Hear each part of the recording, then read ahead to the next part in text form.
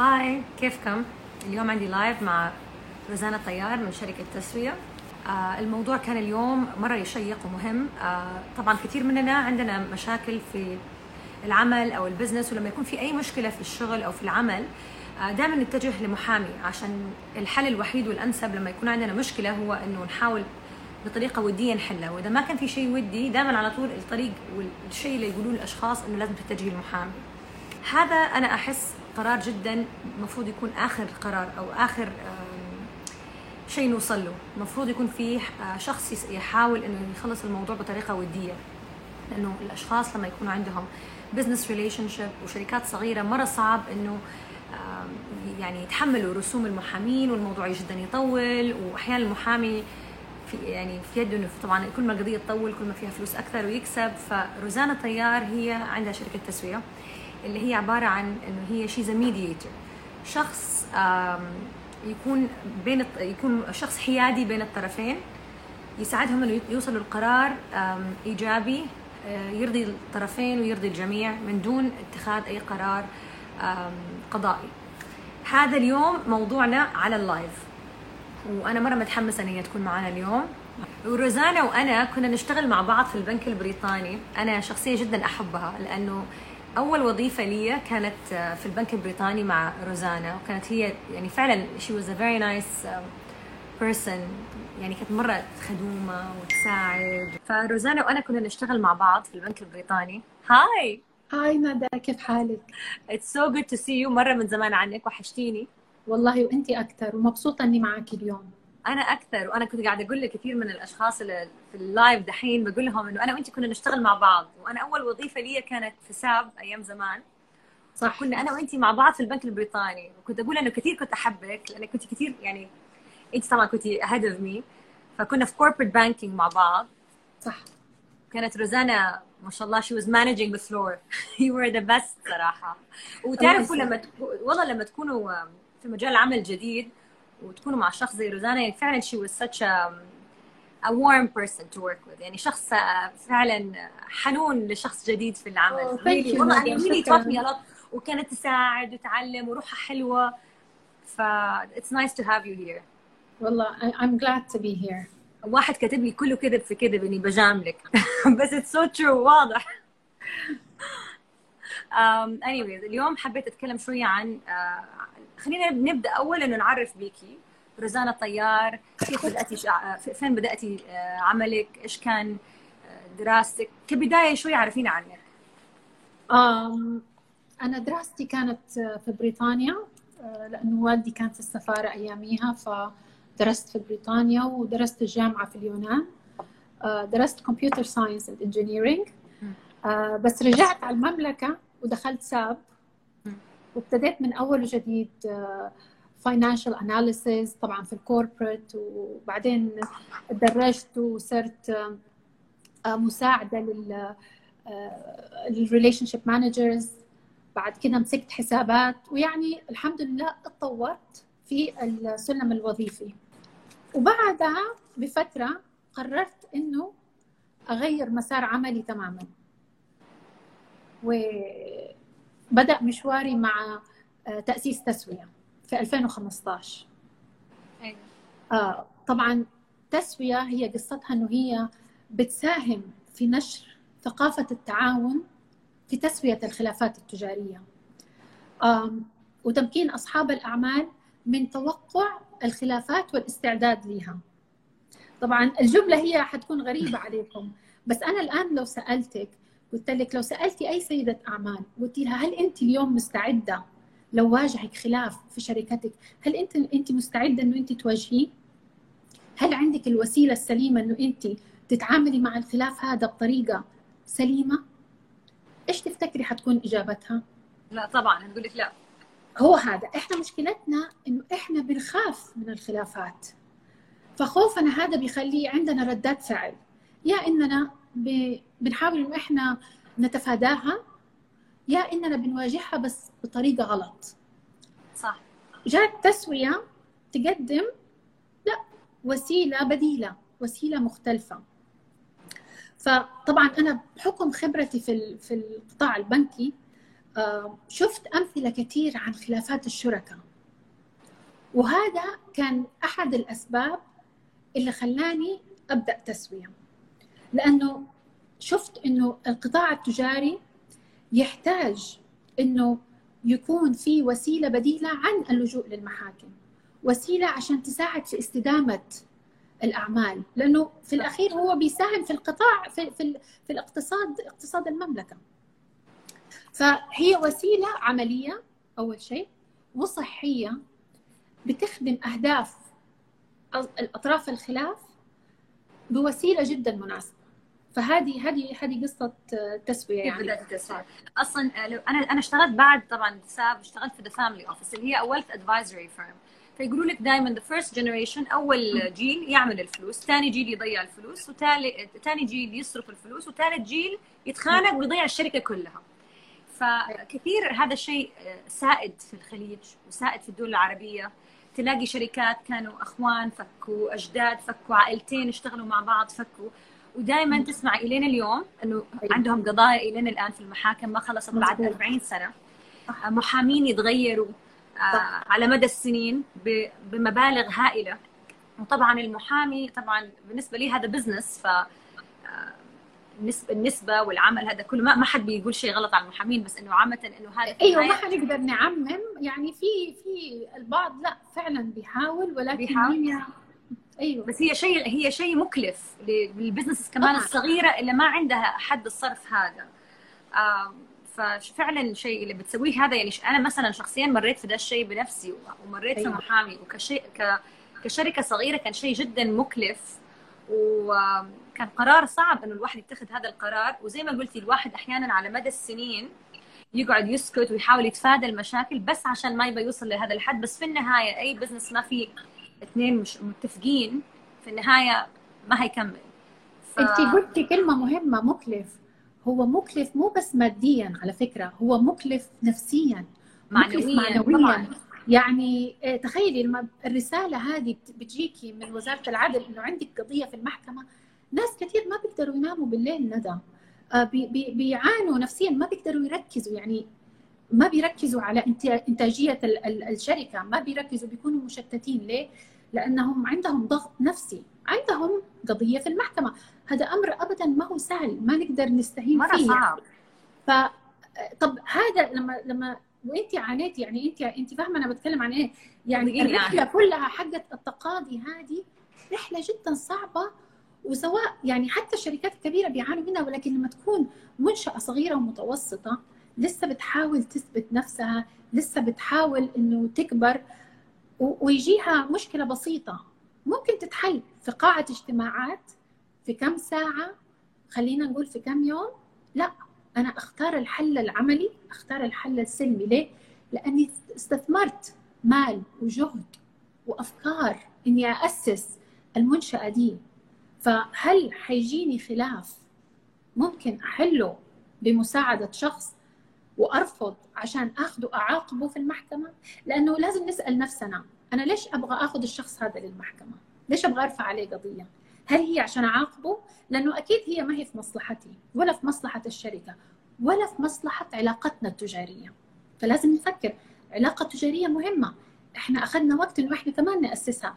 بنشوف سواء هم عيلة اشتركوا في بزنس، سواء أصحاب دخلوا في بزنس، وهذه سايرة كثير خصوصا اليوم مع دعم المملكة في موضوع المنشأة، إنه في ريادة الأعمال بنلاقي كثير أصدقاء بيدخلوا في شراكات، ولازم لازم يكون عندهم وعي.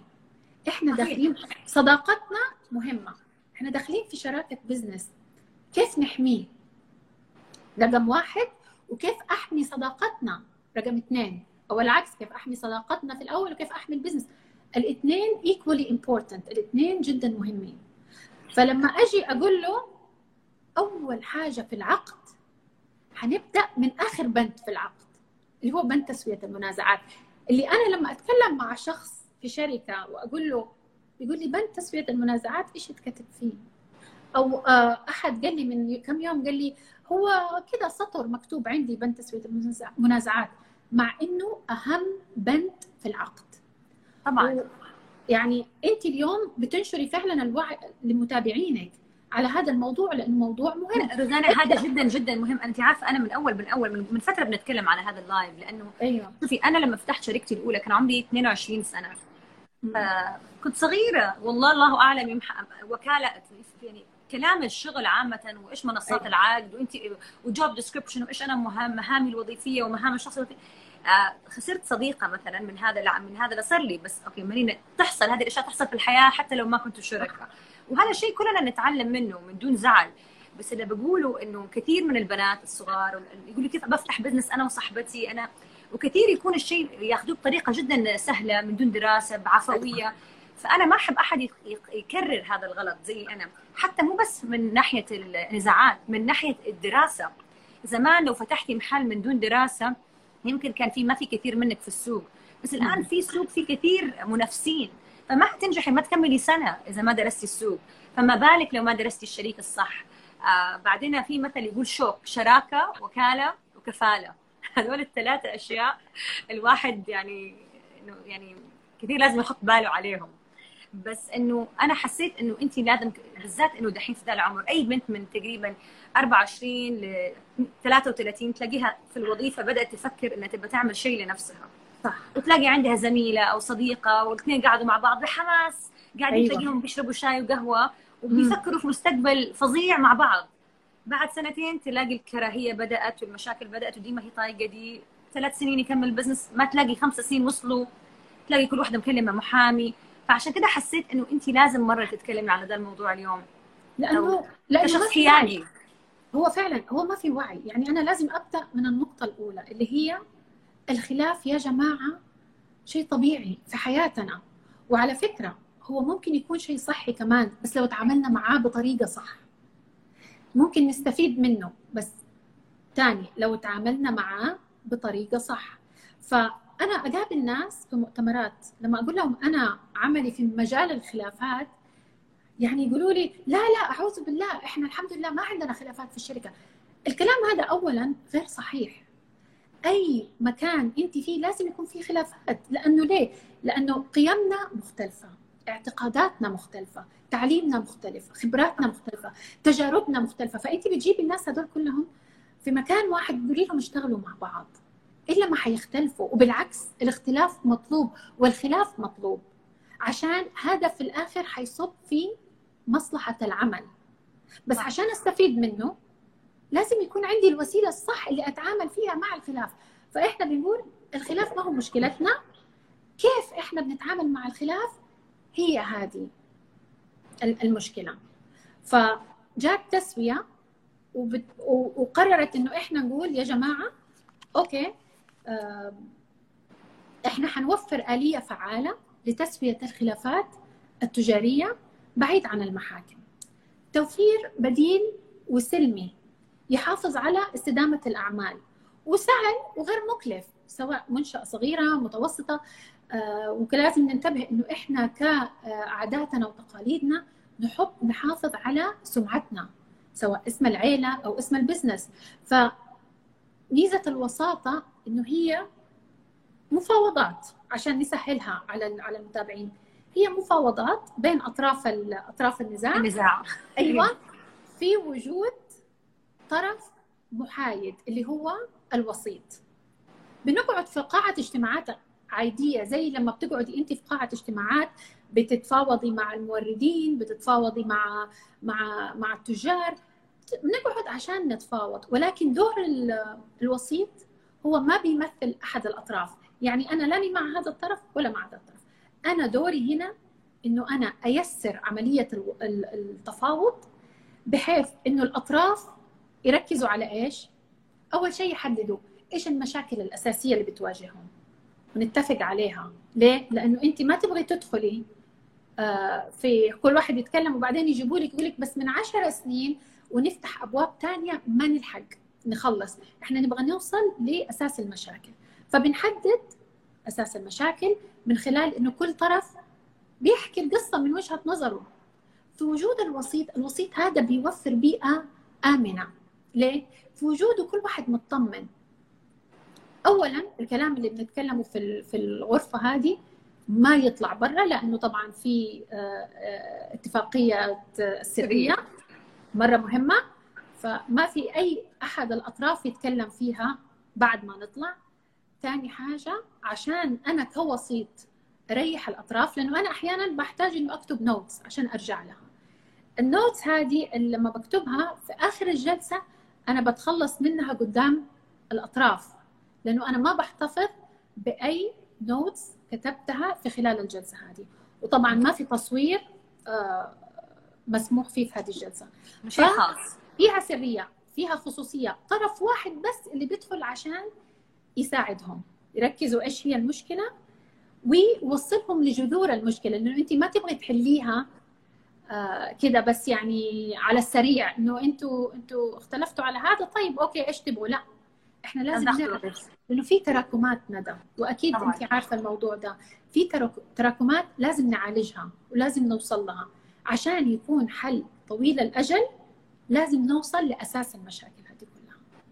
طيب وصلنا لها، والاطراف كل واحد فهم موقف الثاني، بس طبعا هو انه انا افهم موقفك غير انه انا اوافق عليه. مفهوم صح؟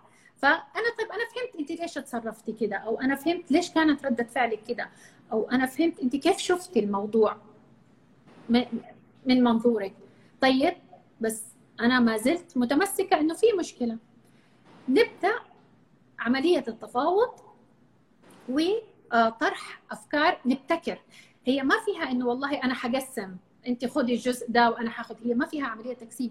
هذه ميزه الوساطه، فيها ابتكار حلول، بنبتكر حلول. فبيجي دور الوسيط هنا جدا مهم.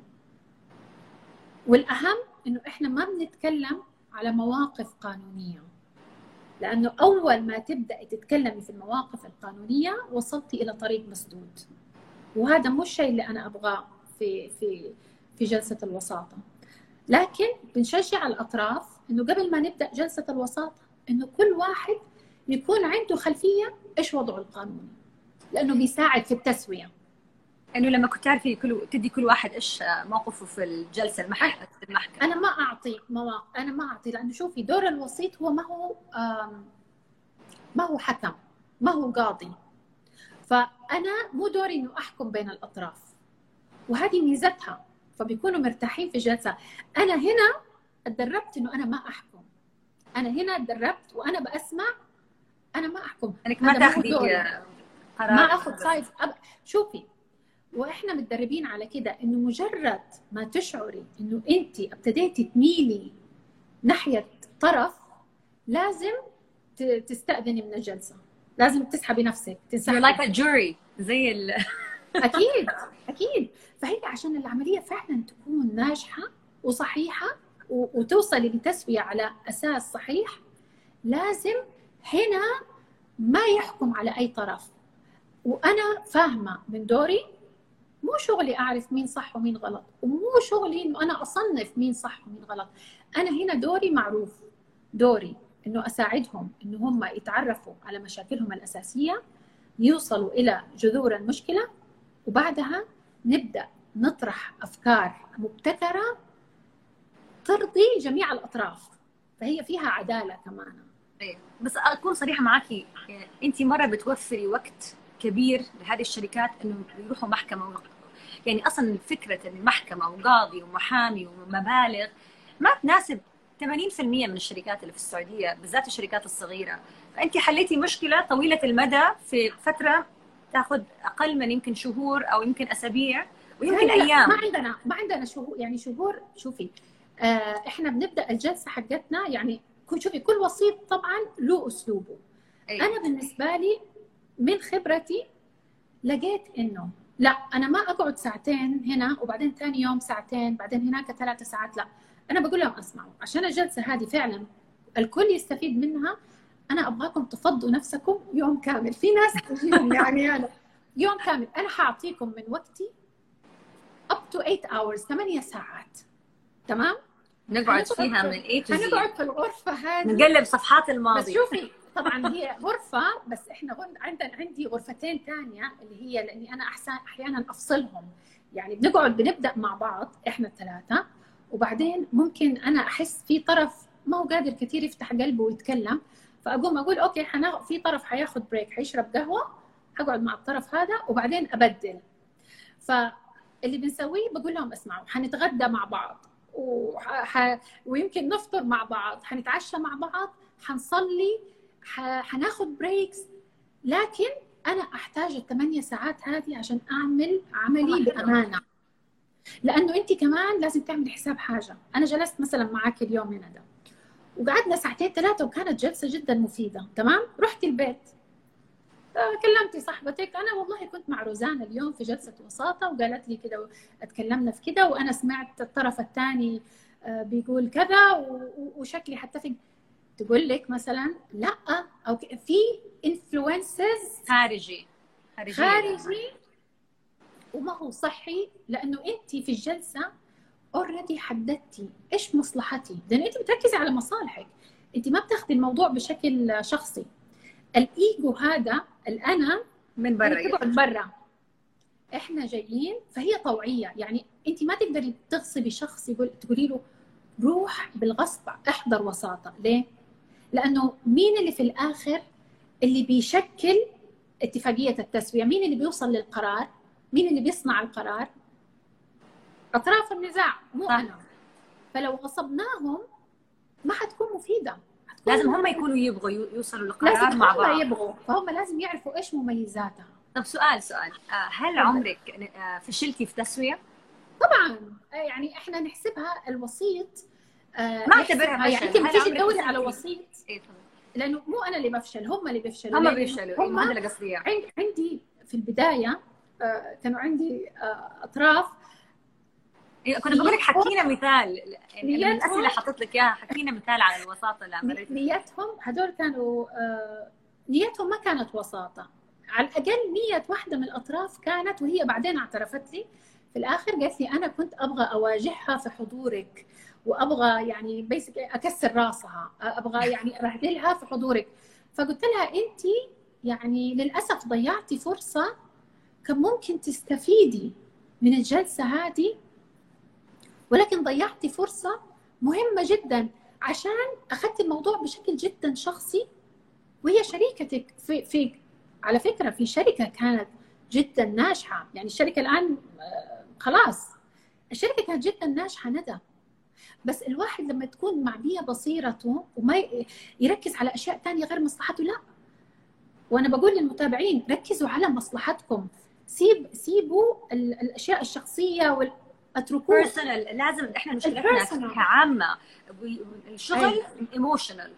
لسه اليوم كنت قاعده مع شخص مثلا بتقول انا هذا الشخص هيكون في اجتماع وهذا كان طليق واحده هي تعرفه، قلت لها ايش دخل ده اصلا ما تعرفيه كويس في حضوره في الاجتماع، اصلا هو اصلا ما يعرفك ولا هي تعرفك كويس.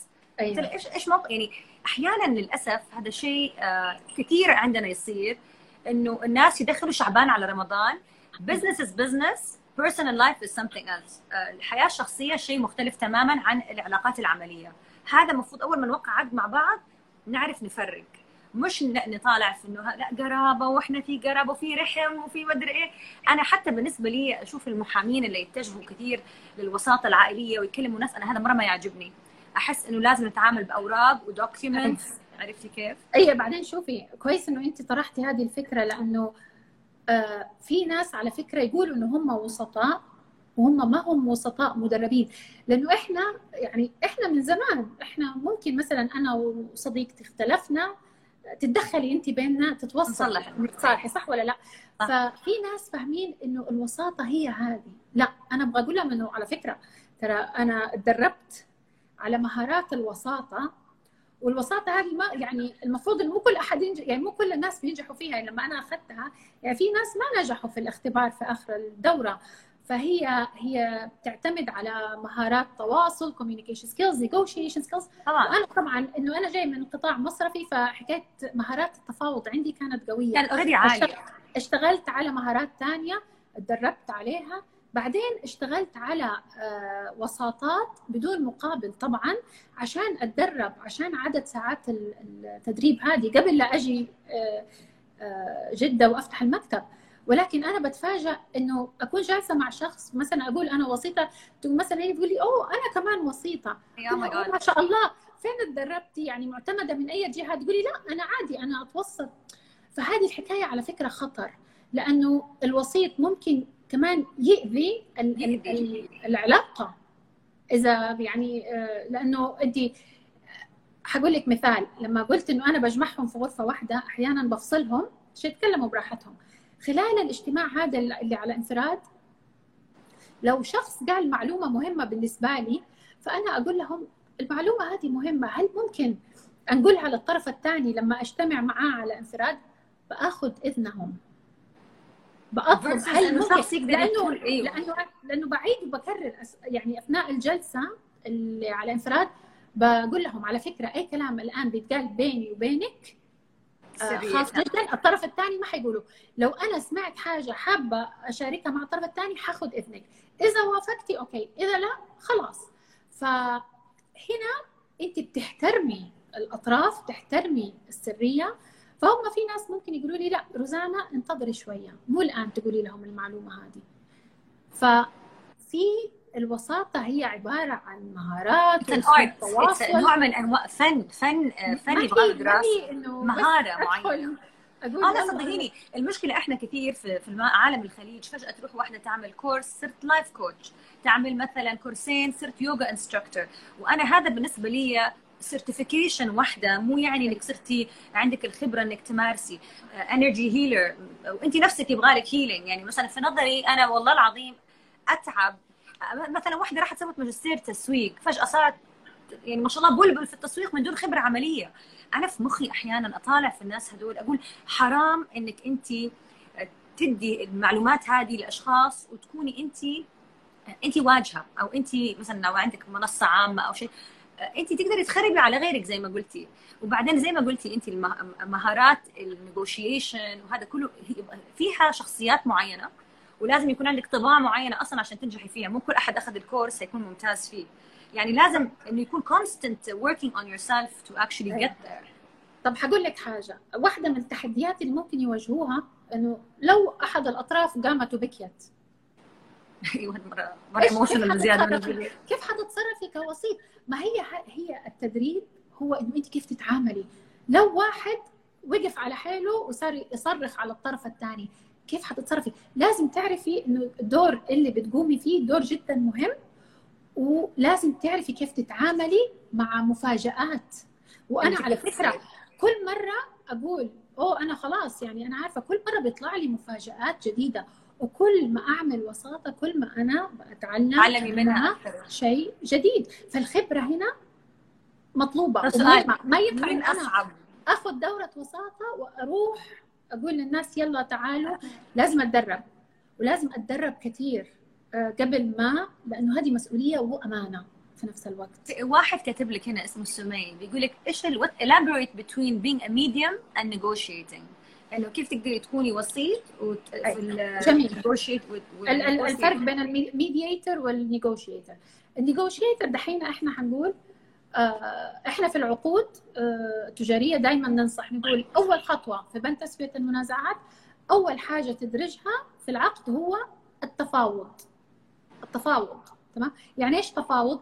يعني الطرفين الشركاء او اطراف الخلاف حيتفاوضوا بينهم وبين بعض على كيف حيحلوا الخلاف اللي بينهم. تمام؟ فانت هنا عندك سريه، ما في اي تكاليف، لانه هم بيتفاوضوا بينهم وبين بعض، ما في تكاليف وفيها سريه. ف هذا التفاوض. حنقول الميديشن الوساطه هي نفسها التفاوض، ولكن بحضور طرف ثالث محايد بيساعدهم على التفاوض. فبالتالي لما بيوصلوا لطريق مسدود، يعني ايش طريق مسدود؟ يعني فجأة يكون في هدوء في الغرفة، وقفوا عن الكلام. هذه أنا بالنسبة لي أنا كوسيط خطر. إذا وقفوا عن الكلام معناته إحنا وصلنا للنهاية، معناته حيخرجوا من عندي ويروحوا على على المحاكم، تمام؟ لانه فانا بالتالي لازم اعرف اكون واعيه هم وصلوا هم في صمت، فبالتالي اعرف كيف اتصرف في ساعتها. فالوسيط keeps the negotiations going، يعني الوساط بيخلي الحوار مستمر، بيفتح لهم، خليني اقول لك بيفتح لهم ابواب، كل ما يوصلوا الطريقه لباب مسدود يفتح لهم باب ثاني عشان استمراريه التفاوض بينهم. بسألك سؤال دحين، مين أكثر فئة في مجال الأعمال تحسي يستفيد من الوساطة؟ الشركات العائلية يا ندى. إحنا عندنا على فكرة 90% من الشركات في المملكة شركات عائلية. بتحسي المشاكل تبدأ من أول من الجيل الثالث ولا من بداية لا من الجيل الثالث؟ ما تقدري تحددي مين بتبدأ من فين، بس هي في مشكلة أساسية. عندك كذا جيل، عندك بيكون ممكن 3 أجيال موجودة وبيصير خلاف. يعني مثلا الشركات العائلية عندك اللي هي الخلافات الأساسية اللي دائما بتطلع، بتكون مثلا أخت شريكة مع أخوانها تبغى أولادها يشتغلوا في الشركة، الأخوان رافضين إنه أولادها يشتغلوا، أولادهم بس اللي يشتغلوا. ممكن يختلفوا على نسبة الأرباح اللي بتتوزع. يعني ممكن واحدة من الأخوات تبغى تشتغل في الشركة والأخوان يرفضوا. ممكن الأب يرفض إنه أولاده يغيروا من رؤية الشركة، نمط العمل الحالي، إنهم يتوسعوا. فهذا كله بيسبب خلافات بينهم. فهنا الوساطة إيش بتعمل؟ الوساطة بتساعد، أول شيء بتحافظ على خصوصيتهم كشركة عائلية، فشخص واحد اللي بتدخل. ثانياً بيعطيهم المساحة، بيعطيهم الفرصة إنهم يعبروا إيش اللي مضايقهم، إيش المشكلة اللي بتواجههم، تمام؟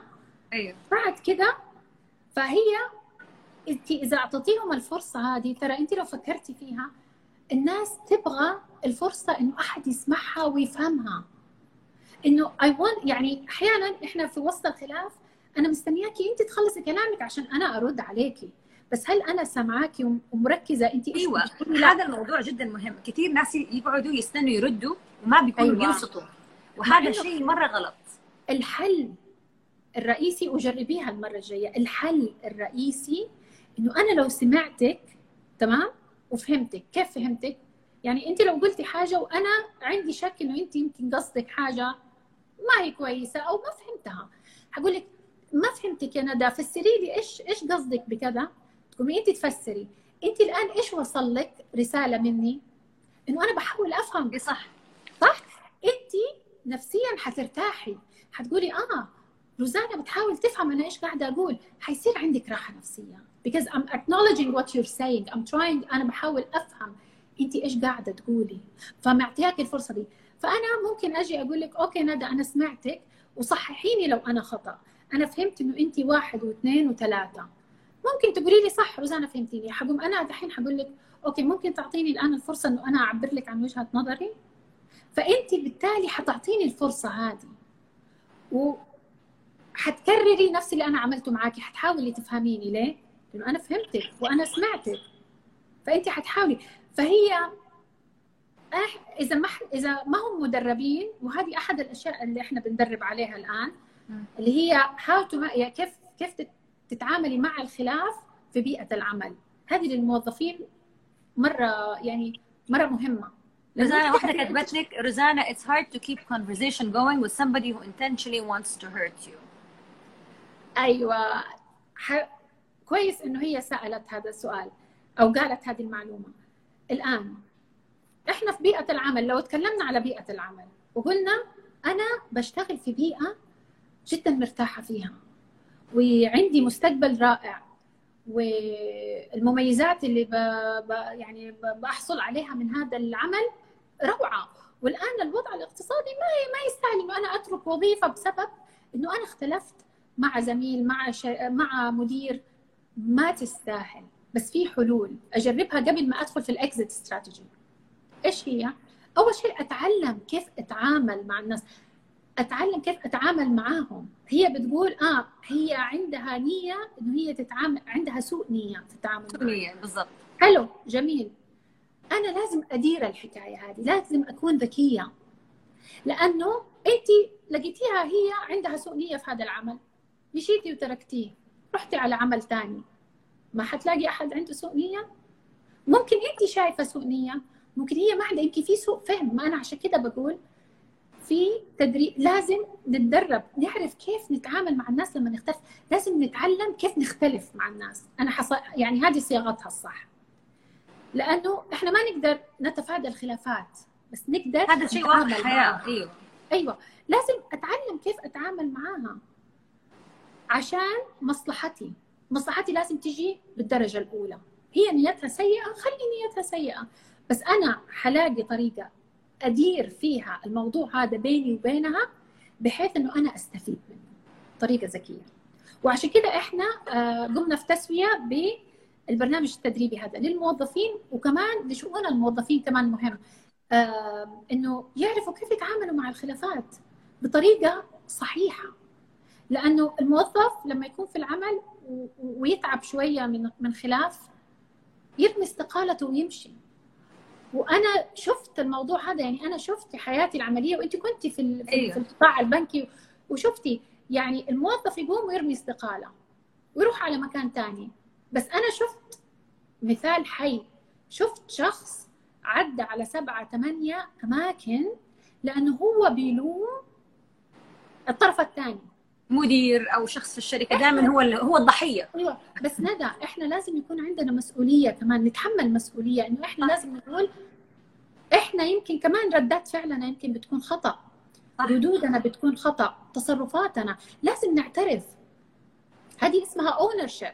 بس اقول لك شيء بصراحه، شوفي انا دائما اقول الشخص عشان يقدر يوصل ل بيس اوف مايند ويكون هو كونتنت ويعرف اغلاط نفسه، لازم يوصل انا احس لعمر معين وتجارب معينه.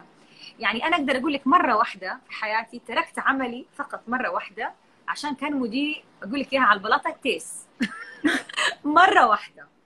واكتشفت انه مع مرور السنين، مع اني كنت وقتها مره صغيره، فعلا كان قراري صائب، انه على مدار السنين كل احد يروح المكان ده ويقعد مع ده المدير يقول أيوة. نفس الشيء. يعني بتتكلم مثلا من 20 30 شخص. مع اني كنت صغيره كان عندي مهارات فيها نقص، وكان عندي، بس كنت أيوة. شخص اروح اسال، اقول له ابغى اتعلم، انا ماني فاهمه كده، وانا من النوع اللي زنانه، اظنك تفتكري. ابغى اتعلم، عرفت انه ايام ما كنت معاكي في كوربريت بانكينج انا ما كنت مره كويسه في الفاينانس، انا دارسه تسويق، انا أيوة. احسن مع الاشخاص، فنقلت برايفت بانكينج. أيوة. بعدين لما رحت البحرين عرفت انه مهارتي اكثر في مجال الانفستمنتس وكده، بس في نفس الوقت كان لازم اشتغل على نفسي في البزنس انفستمنتس، في الانفستمنت سايد، واشتغلت على نفسي. بس كنت اعرف نقاط ضعفي في البدايه، كنت شويه يمكن ما احب اسمعها، بس اكتشفت في النهايه لما مسكت الليسته. وبعدين مديري اللي في البحرين قال لي هم عينوكي عشان يبوك تجيبي حسابات، بس انت لازم ما تكوني مخ فاضي، لازم تتعلمي. معاه حق، احيانا في البنوك يحبوا يوظفوا بنت عشان تفتح حسابات ونجيب بيج اماونتس هذا المطلوب، انك تجيبي حسابات بنك وتاخذي نسبه. يعني في البرايفت وفي البرايفت بانك. لما رحت البحرين اشتغلت كثير على نفسي، اني اي ورك على اكثر من البيسكس الاساسيه عشان اصير هو اي ام توداي. دقدقت وتعلمت الى ما وصلت لقناعه انه في اشياء انا قويه فيها، في اشياء لازم احسنها، وفي اشياء انا مره عندي ضعف فيها. ومره كان ما هو سهل انك انت تقولي نقاط ضعفك في البدايه. لما تكوني صغيره تحسي انه كان واحد هزئك، او مع انه هو ما بيهزئك، هو بيقول لك قوي هذه النقطه فيكي. مو احنا ما هنكون شاطرين في كل نقطه، يعني هذا غلط. بس انا قصدي جو اهيد، احنا ما حنكون شاطرين، بس اللي بقوله صار في وعي. يعني انا لما كنت اياميها معاكي في البنك كان نفس الشيء، يعني انا ما كنت، يعني ما كان عندي العلم اللي عندي هو الان طبعا. والان اقول، يعني اقعد اتكلم مع نفسي اقول يعني يا ترى لو انا عندي المهارات اللي امتلكها اليوم، كيف كنت لو انا كنت مستمره في البنك بس بالمهارات هذه، عرفتي علي؟ فاللي بقوله الوعي عندنا بيزيد، الوعي في البلد كلها زاد. بس كمان رزانة عملت كثير. يعني أنا مثلا دائما أقول في ناس يخشوا شغلة ما عندهم بزنس اكسبيرينس، ما عندهم تراك ريكورد، ما كان عندهم مدير، يخشوا على طول يصيروا مدير، ما تحسي تتقبل كريتيسيزم، ما تتقبل كثير أشياء، ما عندها خبرة. أنت ما شاء الله صار لك كم سنة في القطاع البنكي، بالإضافة دحين في هذا القطاع، خرجتي من الشركات، فأحس عندك اتراك ريكورد قوي انك تكوني فين انت اليوم. احس حتى لو دخلتي الوساطه من البدايه يمكن افضل انك دخلتيها بعد بانكينج فور ذس لونج. لا اكيد، لانه انا بنيت يا ندى على خبرتي من البنك على فكره. يعني طبعاً. هي مبنيه، يعني انا خلينا نقول انه الفكره جاتني لانه كل مثلا لما كنت في البنك كل ما اشوف مثلا حساب شركه يجي يقولوا لنا مثلا جمدوا حسابات الشركه الفلانيه، جمدوا التواقيع، في حكم قضائي للاطراف هذول رافعين قضيه، كنت دائما اقول يا معقوله ما في حل ثاني خصوصا للشركات العائليه هذه غير التقاضي؟ لانه يعني اول ما يدخلوا باب المحاكم العلاقه خلاص انتهت، لانه القاضي حيحكم لصالح طرف ضد الثاني، فالعلاقه انتهت. فانا دائما كنت اقول معقوله ايش الكلام؟ هذه شركه كبيره، بيشتغلوا مره كويس، في طرف باع حصته وحصته رهيبه وبتدخل لها ارباح، يعني شيء مو طبيعي، كيف يتخلى عن هذا الشيء بسبب خلافات؟ في عنده ايام من اجيال فجاه كذا من المشاكل. السؤال ابى اسالك اياه كمان، هل تحسي انه لازم الوسيط يكون عنده خلفيه قانونيه؟ لا اكيد لا، لانه الوسيط ما بيتكلم وما بيتناقش في المواقف القانونيه، ولكن الوسيط مهم انه هو يشجع الاطراف انه يقول لهم لما تلجأوا للوساطه حلو انه انتم تكونوا عارفين مواقفكم القانونيه. ليه؟ بيساعد الوساطه. لما انا اروح لجلسه وساطه وانا عارفه موقفي القانوني حيساعدني انه اوصل للتسويه هنا، بدل ما اروح على محكمه وماني عارفه حيتحكم ضدي او لصالحي. طب والعلاقه هذه، هل هذا اخويا اللي انا بواجهه في المحكمه؟ هل هو عمي؟ هل هي صديقه، صداقه لها 20 سنه؟ في كل الاحوال علاقه مهمه. هل هي تسوى انه انا اخسرها؟ إذا كان في بديل لها ليه ما ألجأ للبديل هذا الأول وأجرب؟ ما حخسر شيء، أجرب. وعشان كده أنا بقول البند في بند تسوية المنازعات هذا على فكرة المحامين يسموه بند منتصف الليل، يعني آخر بند يعني يلجأوا له. وأنا بقول هو أول بند لازم نلجأ له. يعني حتى أنا في معاملاتي لما نجيب العقد أول شيء أنا أكتبه، طبعا عشان عندي صياغة البند، أول شيء أكتب البند واحط فيه وساطه وما ادخل فيه تقاضي. يعني اذا ابغى ادخل ممكن بعد الوساطه ادخل التحكيم، لكن بدخل المفاوضات الوساطه فهي تدريجيه.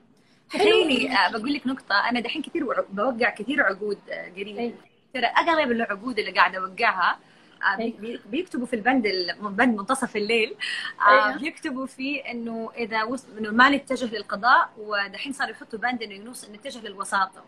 فيمكن وقعت 3 عقود بهذه الطريقه، وكثير عجبني انه هم حطوا هذا العقد في هذا الانفورميشن في العقد، لانه بصراحه يعني ما اظن احد كان ينتبه على هذا الشيء، بس انا مريت فيها. فيعجبني انه صار هذا الشيء الناس بدأوا يدركوه. انت عارفه ليش؟ لانه المملكه وقعت اتفاقيه اسمها اتفاقيه سنغافوره للوساطه، هي تابعه للامم المتحده. الاتفاقيه هذه بتقول خصوصا اذا في، انت سالتيني الاول سؤال قلتي لي الوساطه مهمه لمين؟ هي كمان مهمه لما يكون عندك شريك اجنبي، لانه الشريك الاجنبي عنده وعي عن موضوع الميديشن. يعني معروف في امريكا وفي بريطانيا، very common. ايوه معروفه ومطلوبه كمان. فالمملكه لما وقعت الاتفاقيه هذه ايش بتقول؟ بتقول انه لو صارت اتفاقيه وساطه وصلوا الاطراف، طرف سعودي خلينا نقول طرف اجنبي، ووصلوا الاتفاقيه فهي تنفذ سواء في السعوديه او في الدوله الاجنبيه اذا كانت هي الدوله هذه كمان موقعه على الاتفاقيه. فعندك الدول الكبيره موقعه عليها، امريكا، الصين، الهند، طبعا تركيا.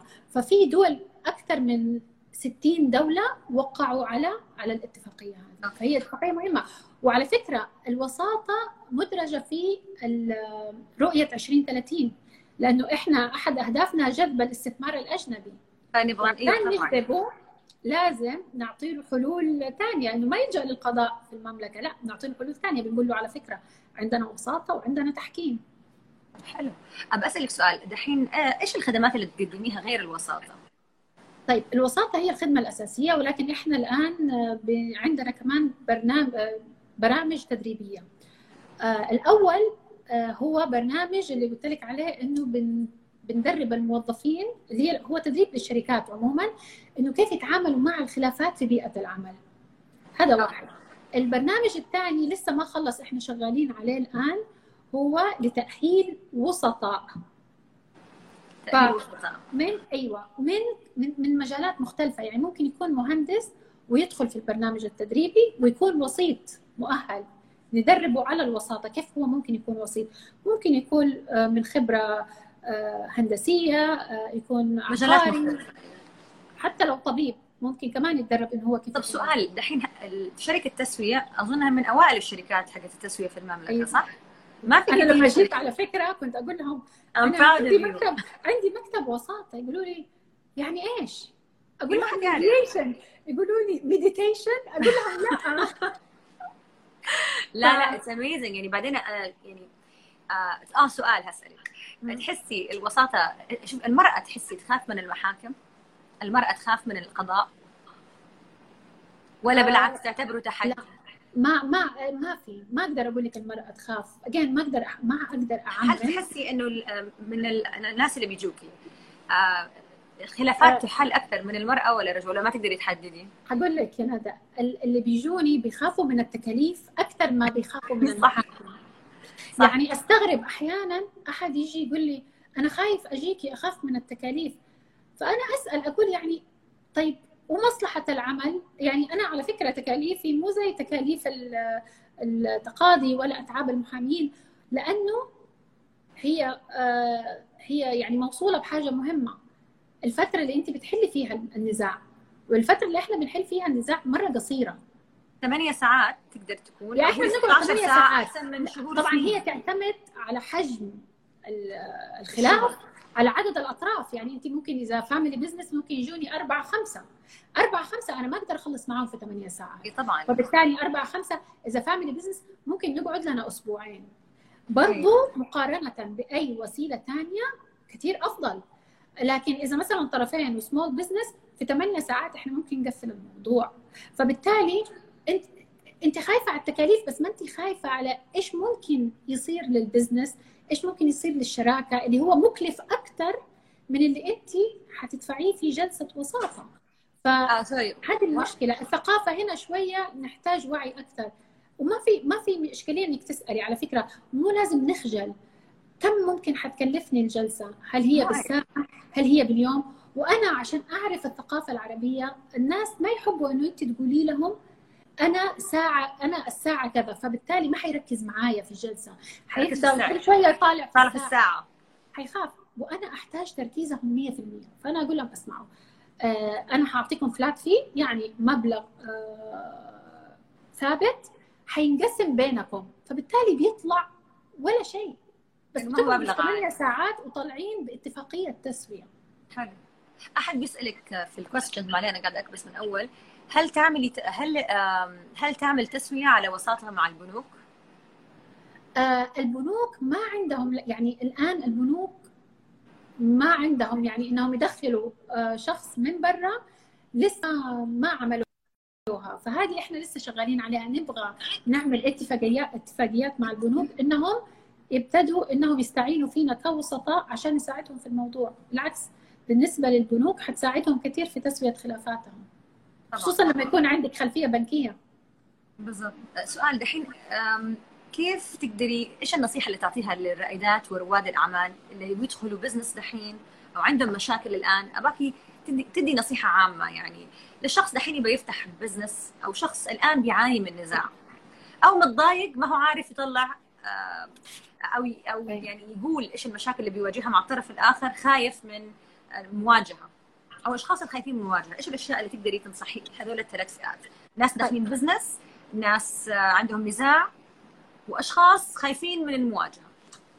طيب، ناس داخلين بزنس لازم تفكر في مصلحه البزنس، ومصلحه البزنس تكمن في علاقتك بشركائك، سواء هو المورد، سواء هو شريك في الشركه، سواء هو عميل، هذول كلهم شركائك.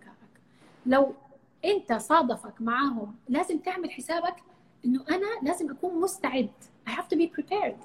preparation مره مهم. فانا حفتح بزنس، انا كيف اكون مستعد؟ اكون مستعد للخلاف. كيف؟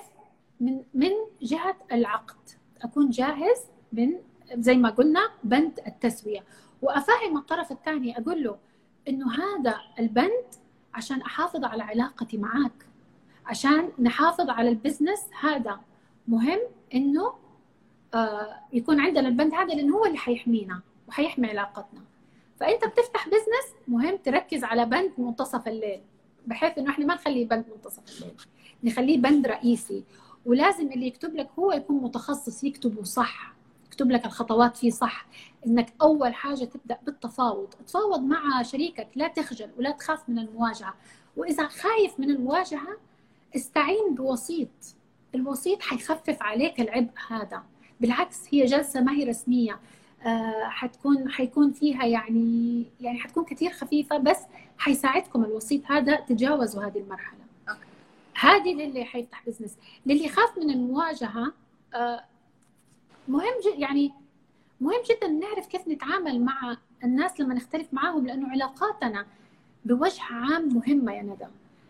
حتى علاقتنا الأسرية، حتى علاقتنا مع أصدقائنا، لما إحنا بنتفادى المواجهة هذه بيصير فيه تراكمات، وبعدين بيصير فيه انفجار وبتسوء العلاقة. إحنا بنفتكر إن إحنا لما بنتفاداها إنه إحنا بنحلها، إحنا ما بنحلها، إحنا بنحطها على نار هادية كده وبعدين لين ما تنفجر. لا، خلينا نرفع نسبة الوعي عندنا كيف نتعامل مع خلاف. طب إذا أنا شخص ما أحب المواجهة كيف أتعامل؟ هذا الشيء إحنا بندربه في البرنامج التدريبي. إذا أنت ما تعرف تتواجه، طب كيف توصل للطرف الثاني؟ طب لو أنت عندك المواجهة عنيفة كيف تتواصل مع الطرف الثاني؟ فطبعا هذه قصة ثانية. ففي حلول، هذا اللي أنا بقوله، عندنا اوبشنز، عندنا خيارات. دائما اسأل نفسك إيش خياراتي؟ هي ما هي أبيض وأسود، عندنا خيارات كثير ممكن نستعين فيها أو تساعدنا. إيش كان الثالث؟ الثالث كان على لما يخاف من المواجهة. هو هذا إنه أيوه بالضبط. في حال واحد رسلك هنا، في حال ثبتت سوء نية من المدير المباشر وبسبب تأثيره القوي على المدراء الأعلى درجة في نفس الصف ضد الموظف، يعني إيش يعمل؟ قاريتها ولا شايفتها؟ أيوة. ما هذه أحد الأشياء اللي إحنا بنتعامل معاها في البرنامج التدريبي، إنه كيف تتعامل مع الأشخاص هذه، لأنه هو جزء منها how to deal with difficult people، كيف نتعامل مع الناس اللي شخصياتهم صعبة. فأنا لازم أعرف أتعامل معاهم، أو أنا أستعين بأحد. يعني أنا مرة واحد كلمني على تويتر، قال لي أنا عندي مشكلة مع مديري، وأنا مشكلتي ألفاظي كلها سيئة، ومديري خصم لي 3 أيام، وأنا 3 الأيام هذه يعني حتأثر علي. فأنا يعني صراحة اتأثرت بكلامه. وعادة أنا ما أعطي نصايح على السوشيال ميديا كده، يعني نعملها في جلسة استشارية. فقلت له أوكي، حكينا القصة من البداية على تويتر، حكاني القصة ندى، و I walked him through البرنامج التدريبي، عملت له جلسة استشارية. ايوه. وقلت له اسمع، أنا عملت لك هذه بدون مقابل، أوكي؟ ولكن أنت بكرة لما تدخل الاجتماع وتمشي على هذه الخطوات حترجع وتقول لي كيف كان الاجتماع. رجع لي وقال لي ما تتخيلي، رجع في الخصم حقه حق 3 أيام، وأنا مشيت على نفس الخطوات، مع إني أنا ما أعرف أختار ألفاظي وما أعرف أتكلم، وأنا يعني عارفة من الناس اللي هم كده. يعني كان عندي سعادة صراحة رهيبة ما تسوى. ترى مجال عملك يجيب لك سعادة لما تلاقي حلول للناس وتشوفي ناس مبسوطة وخرجت بالنتيجة. ترى هذا شيء جدا حلو، كأنك تعطي باك للمجتمع. يعني سعادة ما تقدري تحطي عليها برايس تاج، طبعا ما تقدري، لأنك حليتي مشكلة. وبعدين أحيانا زي ما قلتي القضاء يعمل مشاكل نفسية العوائل بحالها، فبدي الطريقة أنت عملتي سكينة لناس كثيرة في بيوتهم، عملتي سكينة في بيوتهم. ما انت انا هقول لك على سيناريو سريع، انا عارفه ان الوقت قرب. لما انت الان تختلفي مع شخص وتيجي تقولي له احنا اختلفنا وصلنا لطريق مسدود، خلاص نفض الشراكه او ما حنكمل، انا حكلم مع المحامي حقي. الطرف الثاني ايش حيرد عليكي ويقول لك؟ هيقول لك انا كمان حكلم مع المحامي حقي، صح ولا لا؟ ترى كل شخص دفاع، يعني ديفنسيف. طيب شوفي السيناريو الثاني. شوفي يا ندى، انا ماني عارفه اتفاهم معاكي، احنا وصلنا طريق مسدود، ما احنا قادرين نوصل لاتفاقيه. ايش رايك نستعين بشخص يساعدنا نوصل لاتفاقيه احنا الاثنين نكون راضيين عنها. كيف ردة فعلك لما تسمعي شيء زي كذا؟ اول شيء يعجبني انه الشخص الاخر ما هو اتاك مود، ما هو في مهاجم. ايوه. وعنده نيه كويسه انه يحاول يصلح الموضوع، حتى لو ما احنا اثنين ما اتفقنا جبنا احد يخلينا نوصل لقرار. فكثير يهديني من زعلي. أيوة. والهجوميه اللي اقدر اكون فيها. وبيعطيكي حسن النية. حسن النية أنا بالضبط. أبغى أحل، أنا ما أبغى أحاربك، لأنه أول ما أنا أقول أنا لجأت لمحامي يرفع دعوة قضائية فأنا أعلنت الحرب عليكي. فإحنا كده قطعنا أي نوع من التواصل بيننا، خصوصا لو كنا عيلة. صحيح. هل تعملي تسوية خارج المملكة؟ خارج المملكة لحد الآن لا، ما سويت، بس إحنا بنسوي مع شراكات أجنبية داخل المملكة. في بعضهم سألتك يوم اوريدي، ايش الجهات لاعتماد الوسطاء؟ في المملكة حاليا عندنا المركز السعودي للتحكيم التجاري في الرياض، هو الوحيد. المركز هذا تأسس على فكرة مع الرؤية، زي ما قلت لك، عشان المستثمر الأجنبي، عشان الشركات تستعين فيه كوساطة. فالمركز هذا هو الآن الوحيد اللي بيدرب على يعني بيعطي اعتماد على الوساطة في المملكة. أوكي. مرة شكرا على معلوماتك الهائلة، وترى لازم نعيدها تاني، لأنه أنا صراحة أحس لسه مو كفاية أخذت معلومات منك، لسه عندنا معلومات كثيرة نتكلم فيها. نبغى نسمع أول شيء قصص عن مجالات بزنس الصغيرة، كيف نبغى نتكلم أول شيء على قصص البزنس، إنه كيف مثلا تبدأ وتنتهي، أشياء مريتي فيها، يعني نبغى نعرف أكثر من ناحية يعني شوفي، أظن آخر 20 سنة البزنس الصغيرة حقت السيدات كثير كبرت في المجالات هذه، وللأسف في 20 سنة تقدري تشوفي أكثر من تكفيلات كثيرة، رغم ما طالت المدة زي الجيل القديم. فنبغى نتكلم عن ذا الموضوع أكثر، وأظن روزانا لازم تعملي لايفز أكثر على حسابك. ان شاء الله. على فكره هذا ثاني لايف لي، يعني انا لسه ما تجرأت انه اعمل. لا ما في شيء، لانه حقيقي هنا في لحظه، هذا جاكي سؤال مره حلو.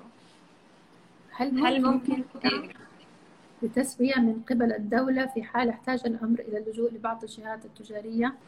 طبعا أكيد. هل دور الوساطة تقديم حلول عملية لأطراف النزاع؟ أكيد 100%، لأنه أطراف النزاع هم اللي متحكمين ومسيطرين على النتيجة، وهم يعني وصلوا لها بناء على مصالحهم، فهم ما أخذوا في الاعتبار لا مشاكل شخصية.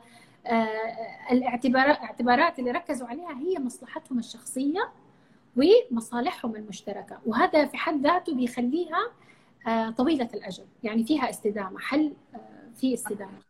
هل التخصص هذا متوفر في المملكة كتخصص ولا ما هو؟ للأسف لا، بس إن شاء الله يكون، لأنه في جامعات كثير يعني أنا اعتمادي من جامعة بس برا، فحابين إنه الجامعات تبدأ إنه هي تقدمه كتخصص، لأنه هو جدا مهم. هل الوساطة في النواحي التجارية لها شروط معينة أو ملتزمات محددة؟ لا، وهذه ميزة الوساطة، سهولتها. الأطراف هم اللي بيحددوا الإجراءات. على سبيل المثال هم اللي بيختاروا الوسيط المناسب. نبغى وسيط يتكلم إنجليزي، نبغى وسيط يتكلم صيني، نبغى وسيط خلفيته مالية، نبغى وسيط خلفيته بنكية. هم بيختاروا الوسيط، بيختاروا المكان. يعني أنا بسأل الأطراف فين تحبوا تكون جلسة الوساطة؟ أيه. طيب بأطرح عليهم الأيام، الساعات. فإجراءات الوساطة الأطراف هم بيكونوا مسيطرين عليها، متحكمين فيها، وهذه من مميزاتها. هل رأي الوسيط ملزم للأطراف؟ زي ما قلنا بداية، الوسيط ما له رأي، والوساطة في بدايتها هي غير ملزمة، بمعنى إنه الأطراف أثناء جلسة الوساطة ممكن يختاروا إن هم ينسحبوا منها في أي لحظة، ولكن أول من وقع على الاتفاقية فالاتفاقية صارت ملزمة. أوكي. فهذه أظن الأسئلة للآن في راوند 2 إن شاء الله. ومرة شكرا على حضورك، إن شاء الله we'll do it again. والله أنت بحر من المعلومات، ومرة اتبسطت إني شفتك على اللايف، ويبغالنا نشوفك. شكرا ندى على استضافتك. على إيش؟ كثير سعيدة إنه أنا معاكي اليوم، شكرا على الدعوة. أنا أسعد. وبالعكس انت بتلعبي دور جدا مهم اليوم، انه انت فعلا بتنشري الوعي عن شيء جدا يهم رواد الاعمال ورائدات الاعمال. والله شوفي انا دحين قاعده اقول منصتي صراحه بحاول اعملها انه مثلا انا ماني واحده افهم في كل شيء، لا في الدايت ولا ماني شخص اقدر اتكلم عن كل موضوع، واللي يتكلموا عن كل موضوع عندهم اظن في مشكله. فانا ايش قررت اني انا استضيف اشخاص في مجالات مختلفه، نتكلم عن اشياء مختلفه، من لايف كوتش لامور جدا كثيره. اظن اذا تشوفي الاي جي تي في حقي بستضيف اشخاص مثلا من ديفرنت بانلز ومن كل مكان في العالم، من امريكا، الاسبوع الجاي عندنا من فرنسا، بعد كم يوم عندنا منى شهاب وكلايمت ايفرست، بعدين عندنا ان شاء الله اللي كتبت بنات الرياض رجاء الصانع. فكل احد يحكي قصه او يتكلم عن موضوع مفيد، لانه احس اذا انا عندي منصه عامه وفي متابعين مو معقول كل يوم اتكلم عن نفسي، لان انا ما اظني عندي شيء يحمس كل يوم. فحلو انه الواحد انه يشارك من هذه المنصه قصص حلوه، يتكلم عن اشياء مفيده وتفيد غيره. يعني مو بس كده منصه كده يلا عن مكياج وجمال وملابس. احس الواحد حلو يكون فيه كمراه، لازم ندعم المراه وندعم النشاطات الموجوده. وبعدين في ناس ما عندهم اكسس او انه الطريقه انه يوصلوا لهذه المعلومات غير من السوشيال ميديا، فانت كانك مثلا اعطيتيها فرصه ان هي قاعده في سيمينار او في جلسه تحكيها عن اشياء هي ما عمرها فكرت فيها. ففي بنات كثير صغار اكثر على السوشيال ميديا من على يوتيوب، من على امور ثانيه يعني، او ما يقروا كفايه صاروا الاشخاص. فاحس they're more visual. فبدي الطريقه نقدر نوصل لمعلومات حلوه من كثير ناس، يعني نوصل لمعلومات حلوه لكثير من الناس. ف thank you again so much and see you soon. ان شاء الله. Bye. Bye.